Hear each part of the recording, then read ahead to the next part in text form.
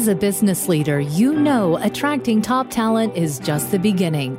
Real growth happens when you lead yourself and others well, creating a company culture that attracts, nurtures, and retains the best of all things. We'll teach you how to make an impact through a holistic leadership approach, reframing success in leadership.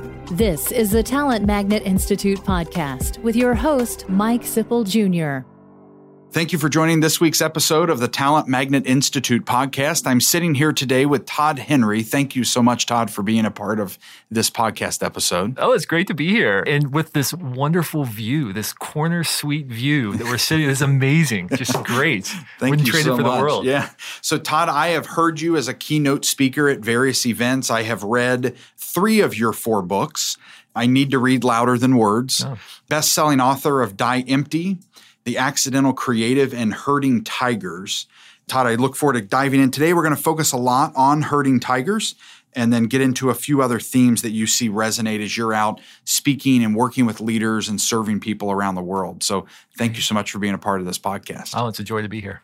So let's talk a little bit about what led you to writing a book called Herding Tigers and what inspired you into this 4th publication. Yeah, so for years, I've been working with creative people and creative teams, helping them be prolific, brilliant, and healthy all at the same time, which is really difficult. You can be prolific and brilliant, but then burn out, sort of wither on the vine, which is what a lot of people do. They go through these crash, burn, refresh cycles. And over the long term, that's not a solution for any organization. It's not a way to keep talented people around. So I focused most of my work on individuals and helping individuals build practices that would lead to being prolific, brilliant, and healthy. And over the course of many years, I would have people come up to me and say, oh, this is great. It's really transformed the way I think about my life and my work and my productivity and my creativity. But let me tell you about my manager, right? This is really great in theory, but my manager won't let me blank. And so I realized that in order to really move the needle organizationally, I needed to address the people who have the greatest sway within the organization. I needed to help people understand what it is that talented, creative, driven people really need from their leadership in order to produce their best work. It's not enough to tell them to do great work. It's not enough just to throw resources at them. You have to understand the underlying dynamics of the creative process and what it is that talented people really crave in order to be able to produce their best work. And sometimes, frankly, they can't even articulate that to you. They can't even tell you what they need. But once they get it, they say, yeah, that was it. And so I wanted to try to somehow help people understand those dynamics so that they would position their team to be able to bring their best work every day. Okay. And walking through the dynamic around stability and challenge, we believe that people need growth. They desire change, whether they will tell you or not, and they want to be challenged. Can you share with us a little bit about what your findings have shown as well? Yeah, so sort of within those themes, the 2 things that really I discovered as I researched this book that creative people need more than anything else. The first one is stability. They need predictability of process, clarity of expectations. They need to know that the rules of the game aren't going to change midstream. Yes, we're always going to learn and we're going to adapt and we're going to redefine the problem that we're solving. Yes, we're going to have to change gears every so often because as we engage in a project, obviously we're doing complex work. The work is going to change. The problem is going to change as we learn. And that's fine, right? We're going to iterate. But they need to know that the process by which that's going to happen is clear and defined, and your expectations are defined. And as a leader, you have a clear and coherent leadership philosophy that helps them understand how to engage. So they need that stability from you. Creative people do. There's a myth about creative people that they only want complete freedom. Just don't fence me in, or wide open spaces. And that's not true. It's not true at all. As a matter of fact, Orson Welles said the absence of limitations is the enemy of art. If you want to do brilliant, creative, innovative work, you need clear and consistent boundaries. So stability is the first thing that creative people need. They also need, as you said, they need challenge. They need to be pushed. They need to be pushed sometimes into places they don't know that they want to go or that they're capable of going. They need to see that you know them, that you understand them, that you maybe even know what they're capable of more than they know what they're capable of.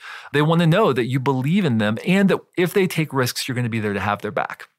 Now, as you can imagine, if you put stability and challenge on a matrix, they exist in tension with one another. Because as you stabilize, as you insert processes and clarity and expectations, the more frequent your checkpoints are with your team, the less challenging it's going to feel, because it's going to feel like you're constantly looking over their shoulder, right? And clarifying their work.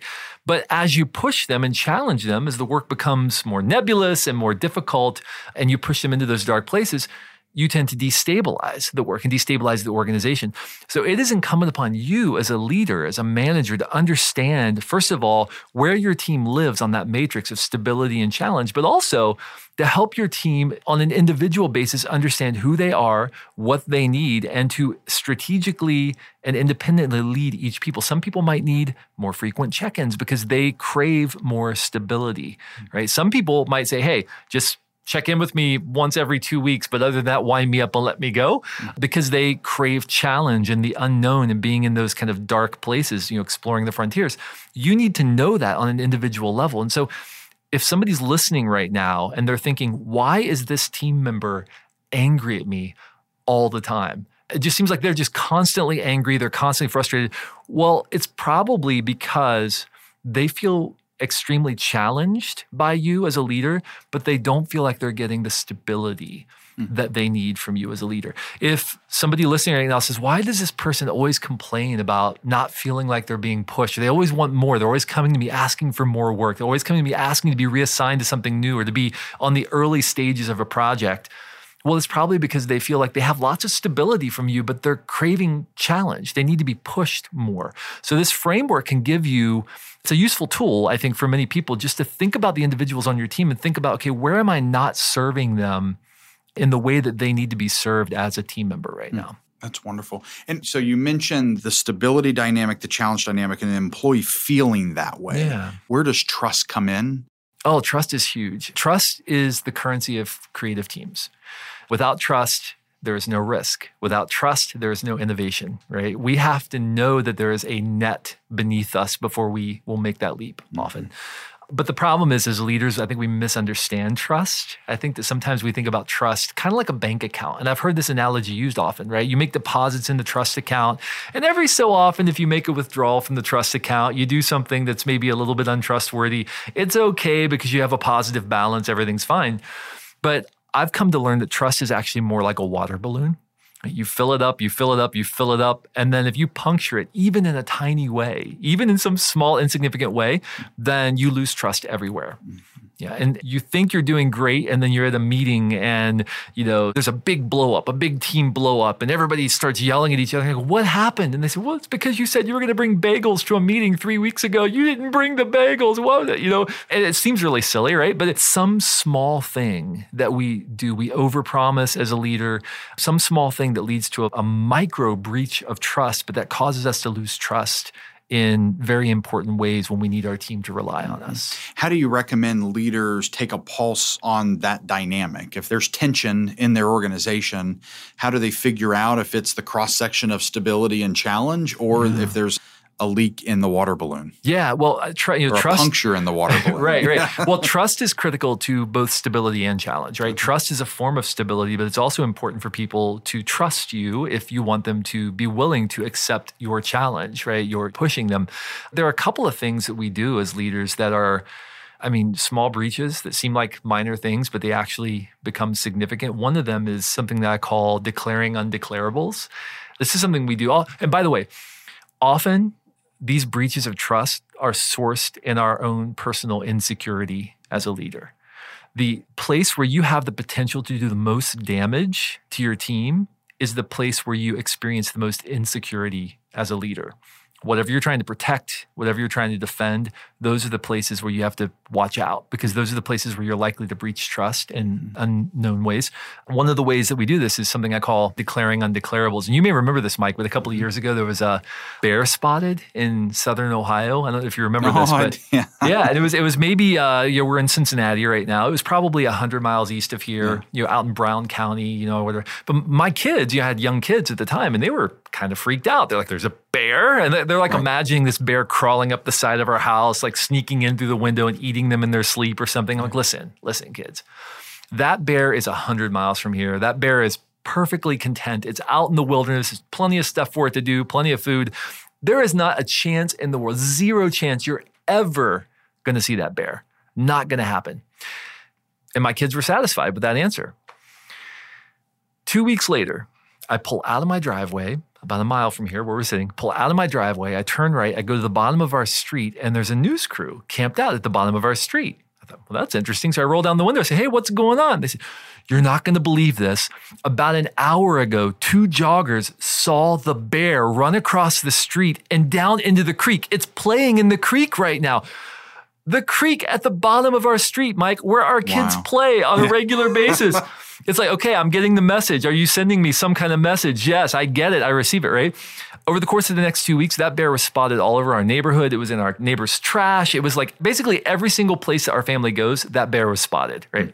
Let's just say that Dad lost a little bit of trust with the whole bear thing. For about 3 months after that, the kids, every time I would say something, the kids would say, now, Dad, is that really true or is that kind of like the bear thing, right? Again, seems silly when kids do this, but we do this as leaders all the time. Right? Hey, if you work this Saturday, I'm going to give you next Thursday off. You know what? Actually, a big client project came in, so I'm going to need you to work Thursday, but I'll give you Friday off next week or whatever it is. Well, maybe that's fine, but that person may have already made plans for that Thursday, and now you're basically breaking your word. It seems like a small thing because, hey, it's no big deal. I'm going to make it up to you later. But to that person, that represents a little puncture of the water balloon, a little sign that maybe I can't really fully trust this person to be telling me the truth all the time. Maybe they're really more in this for their own interests than they are for my interests. And the moment your team begins to sense that when push comes to shove, we're getting thrown under the bus, you've lost them forever.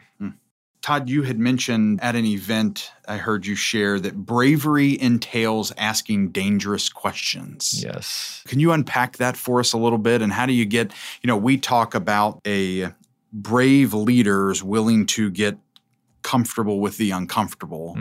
And it takes courageous leadership to lead well in today's world. Can we talk a little bit about how do we encourage our listeners to be brave, to be courageous in their leadership? I think it's not overstating it to say that we are defined by the questions that we avoid more than we are by the questions that we ask. And I think probably as people are listening to this right now, they probably are feeling that pang of, oh, that's so true. Because we don't ask questions out of a desire to remain in our comfort zone, out of a desire to remain in our safety zone. When you ask a question, it immediately generates accountability to act on whatever the response to that question is. And so we would rather, hey, things are fine. We'd rather just stay where we are, not ask the question so that we don't have to feel accountable for acting on that question or whatever answer that question generates. And so I believe that leaders have to be the kind of people who are willing to ask dangerous questions, even if it implicates them, even if it means, okay, if I ask this question, it's going to mean that I am perhaps not living up to my responsibility to my team, or it's going to mean that maybe I have lacked the vision that I needed to have as a leader, or if it means maybe I'm not the right person for my role. Maybe this question is going to lead me to realize there's somebody else who would be a better fit for what I'm doing, and I need to start training people on my team to be able to do my job because I'm not the right person to be able to take this team where it needs to go. These are really dangerous things that we're entertaining.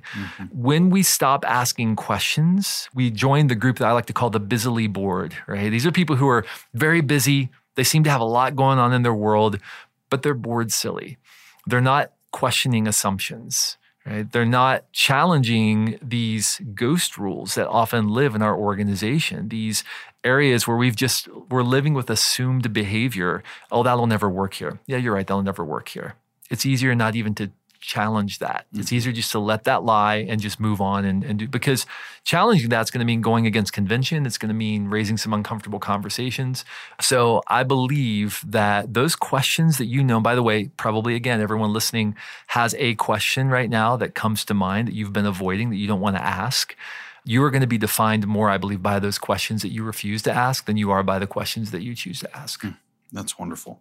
Yeah, and we encourage our listeners to surround yourself with the right people, right? Individuals where maybe you have an advisor that you can run the question by first to see how do I deliver it appropriately. And when you get feedback to the questions you ask, how do you manage through that, especially if you're the CEO or president of your organization? Yes. To be able to have the trusted relationships to think through these things and the implications and impact. And when you get the feedback, how do you act on it? Absolutely. Right? Because if you're going to open up the question, it's like doing a cultural assessment or an organizational assessment or 360 feedback. When you start opening yourself up to be vulnerable, people do expect to see some action taken and addressed with that. They do. And the more organizational authority you have, the more weight your words have. And you have to be cognizant of that, right? So please understand, I'm not advocating just go out and start speaking your mind. No, of course not, right? You have to be very guarded about what you say because people ascribe meaning to your words that you never intended in a million years. I like to say that leading is like living in a fishbowl in the middle of a shooting range because everybody can see everything you're doing and they feel free to take shots at you anytime they want to. And one of the reasons they take shots at you is because they ascribe narratives to your words that you never intended. So you're right. That's where accountability becomes so important, and having people around you who can help you shape and refine and help you see things maybe that you don't see, blind spots, areas of weakness that you don't see, or assumptions that you're making that you need to chase down. My friend Ricardo Crespo used to lead creative at 20th Century Fox, who's the global chief creative officer, and he always talked about leading people. He said, you can't expect people to just go where you are. You have to go all the way back to the beginning. You have to lead them from where they are to where you want them to be. Because as leaders, sometimes we're 4 or 5 steps ahead of the people on our team. So we could ask a dangerous question and people are like, are we going out of business? Is that person saying that we're like, are we going under right now? Is that why he's at, no, not at all. It's just, I want to challenge you, right? But I have to go back to where you are and see things through your eyes. And often the people around us can help us contextualize our thinking so that it meets people where they are. Yeah. It's a very interesting and personal topic that you're bringing up right now. And I'll share just some learnings. 9 years ago, we did our first corporate culture audit through Perfect 10 Corporate Cultures, Lynn Rule and her team. And this trust number was lower than the Sipples, the owners of Centennial, expected. And part of the dynamic was around, as a family businesses tend to protect people and not deal with conflict as they should. Yeah. Family businesses, especially an external thinker like myself, I would share things not knowing, not really understanding the implications and impact it would have on the team.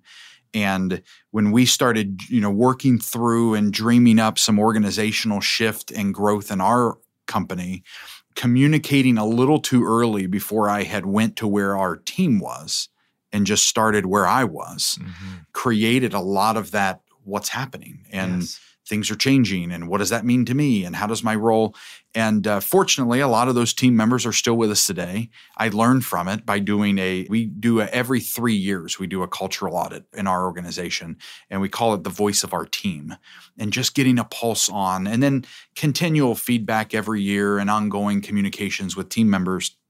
But as external thinkers or communicators, I learned even more about that when I was moving into the president's role, that every word you say, every emotion you have is going to be looked at differently by those around you. Yes. It just changes. Yeah. And I have felt that experience, knowing that responsibility, and therefore have to surround myself with other advisors that I can just think through, because I'm an external thinker and communicator, and really be articulate and calculated to our team so that I don't disrupt the goodness that's happening around us. It's all, there's great things taking place. I'm just casting a vision and thinking about the future. And all of a sudden, are we making an organization shift and what's happening and how does this change affect me and what will my role be? And it's like, whoa, none of that was intended. I was just pontificating. I just had an idea. And Right. Again, it's so important that we have people around us, right? That we have those voices who are willing to speak truth to us, and preferably people who have known us for a while and can see our patterns and recognize, hey, you know what? Maybe you should keep that to yourself for a while. Maybe that's not a good thing to share just yet. And those people need to be in place, I think, before you need them. I was speaking at an event for the U.S. Air Force Air Command College last January, and one of the other speakers was General Casey, who was a former Army Chief of Staff and led the Iraq War effort for a number of years. And I mean, just obviously like a leader's leader, this incredible guy with a distinguished career, incredible guy. So I'm in the green room and I'm eating, I don't know, something. And I turn around and General Casey is standing about 6 inches from me. And he said, "What's the most important thing I need to know about creativity?" I was like, "What?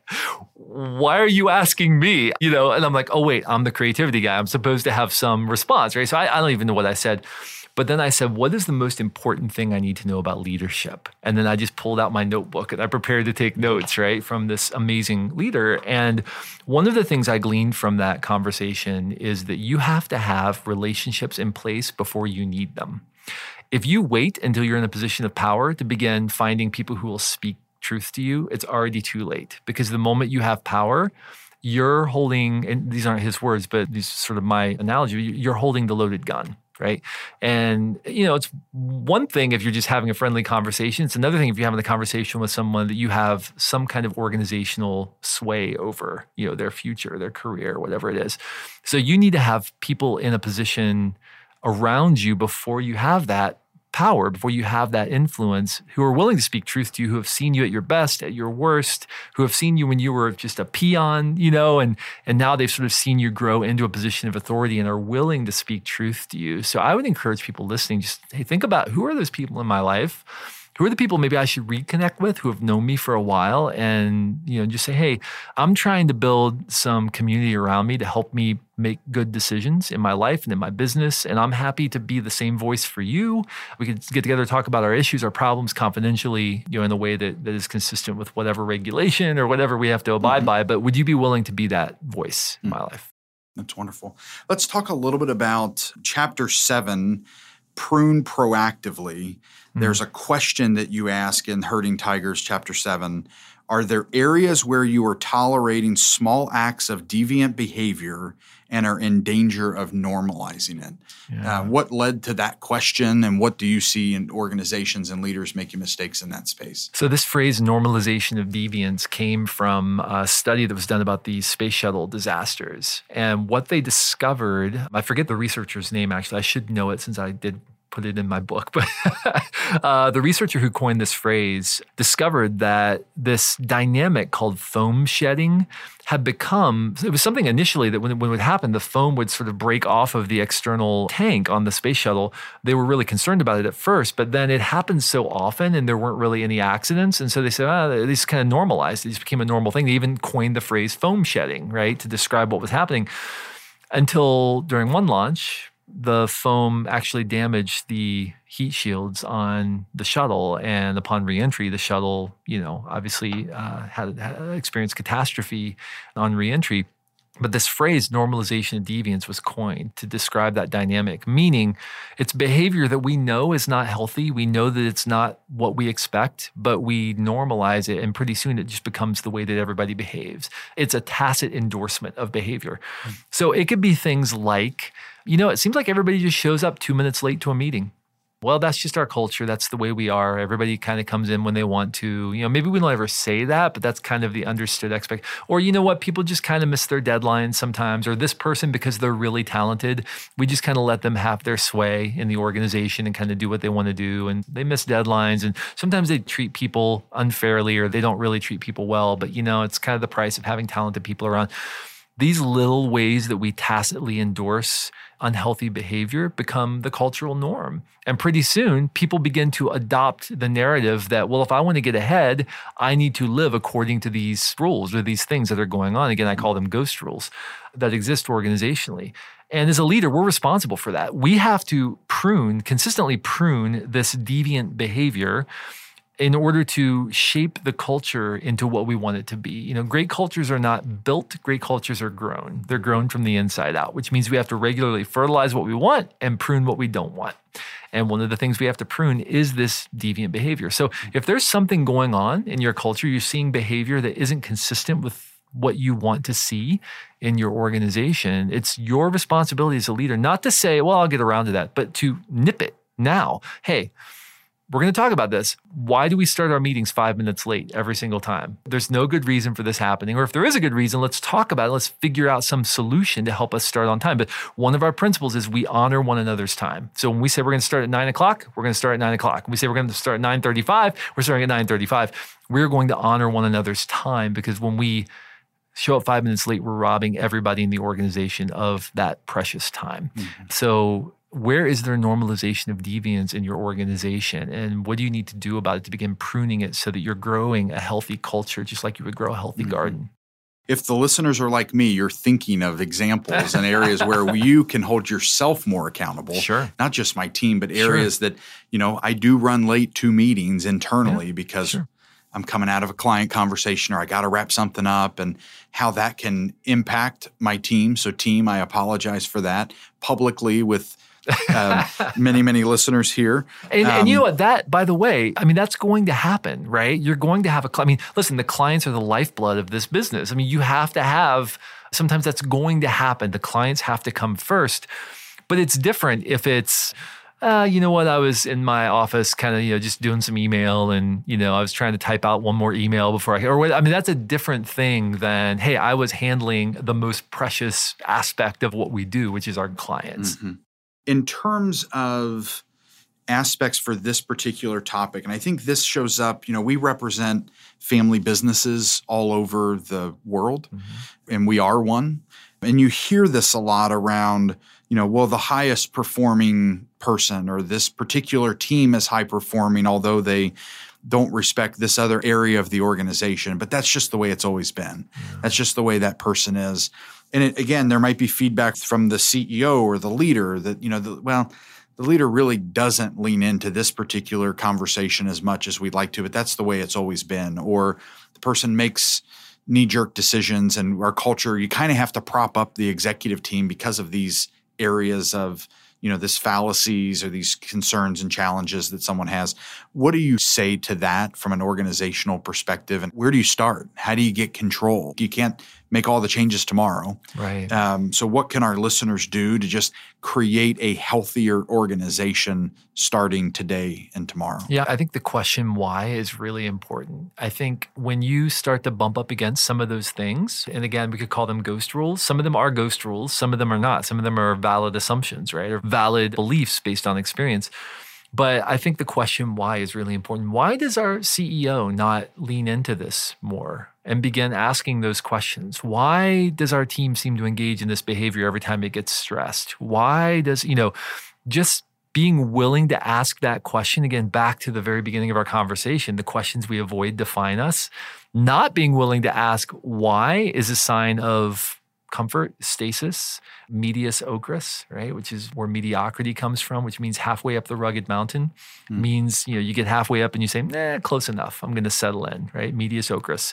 It gets really comfortable sometimes for people. Like, I'm just going to phone it in, make a living, maybe climb the ladder one rung at a time, and just kind of coast out my life. That's fine, but that's not the way to build a body of work you're going to be proud of. Right. I think those who build a body of work they're proud of are the ones who are willing to ask that really dangerous why question consistently. Okay.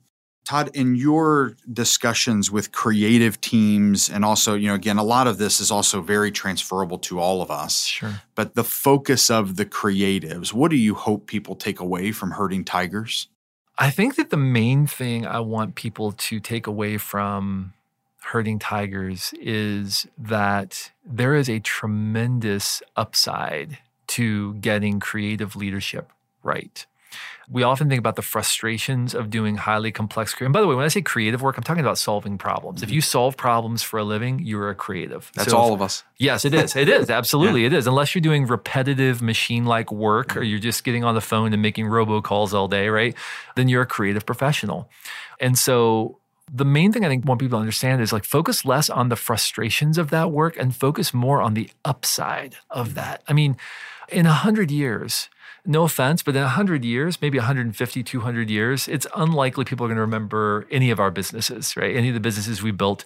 It's unlikely anybody's going to remember us specifically from a historical standpoint. I had a friend who was a business owner who challenged his son, as he realized his son was trying to become this, once in a lifetime sort of really well-known business leader. And he said, Let's do an exercise.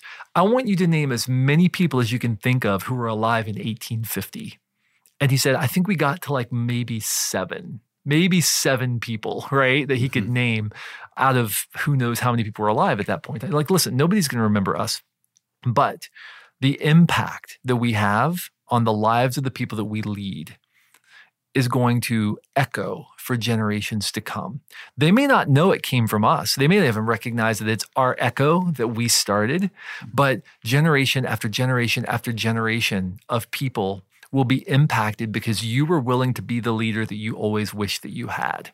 And so the main thing I want people to take away from this is be a leader who makes echoes. I want in 10 years, when I ask someone, because I always start my talks with, I want you to think about a leader who's had a tremendous impact on your life, right? What were the qualities of that leader? In 10 years, I want them thinking of you.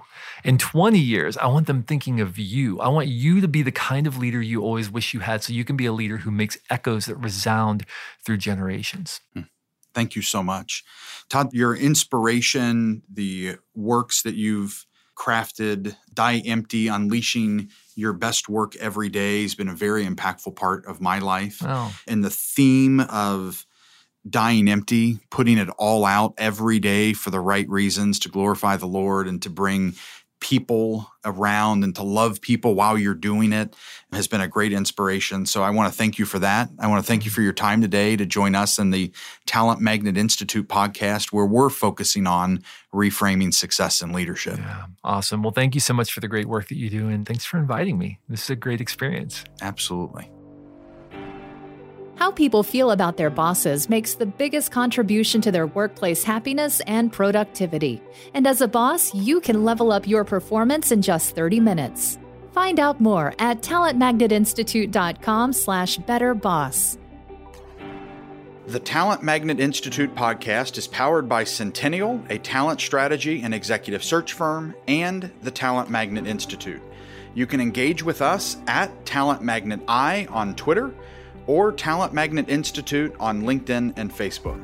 Please communicate by using hashtag Talent Magnet. Find us in your favorite podcast app to subscribe, rate, and leave a review, as well as share with a colleague. You can also listen at talentmagnetpodcast.com.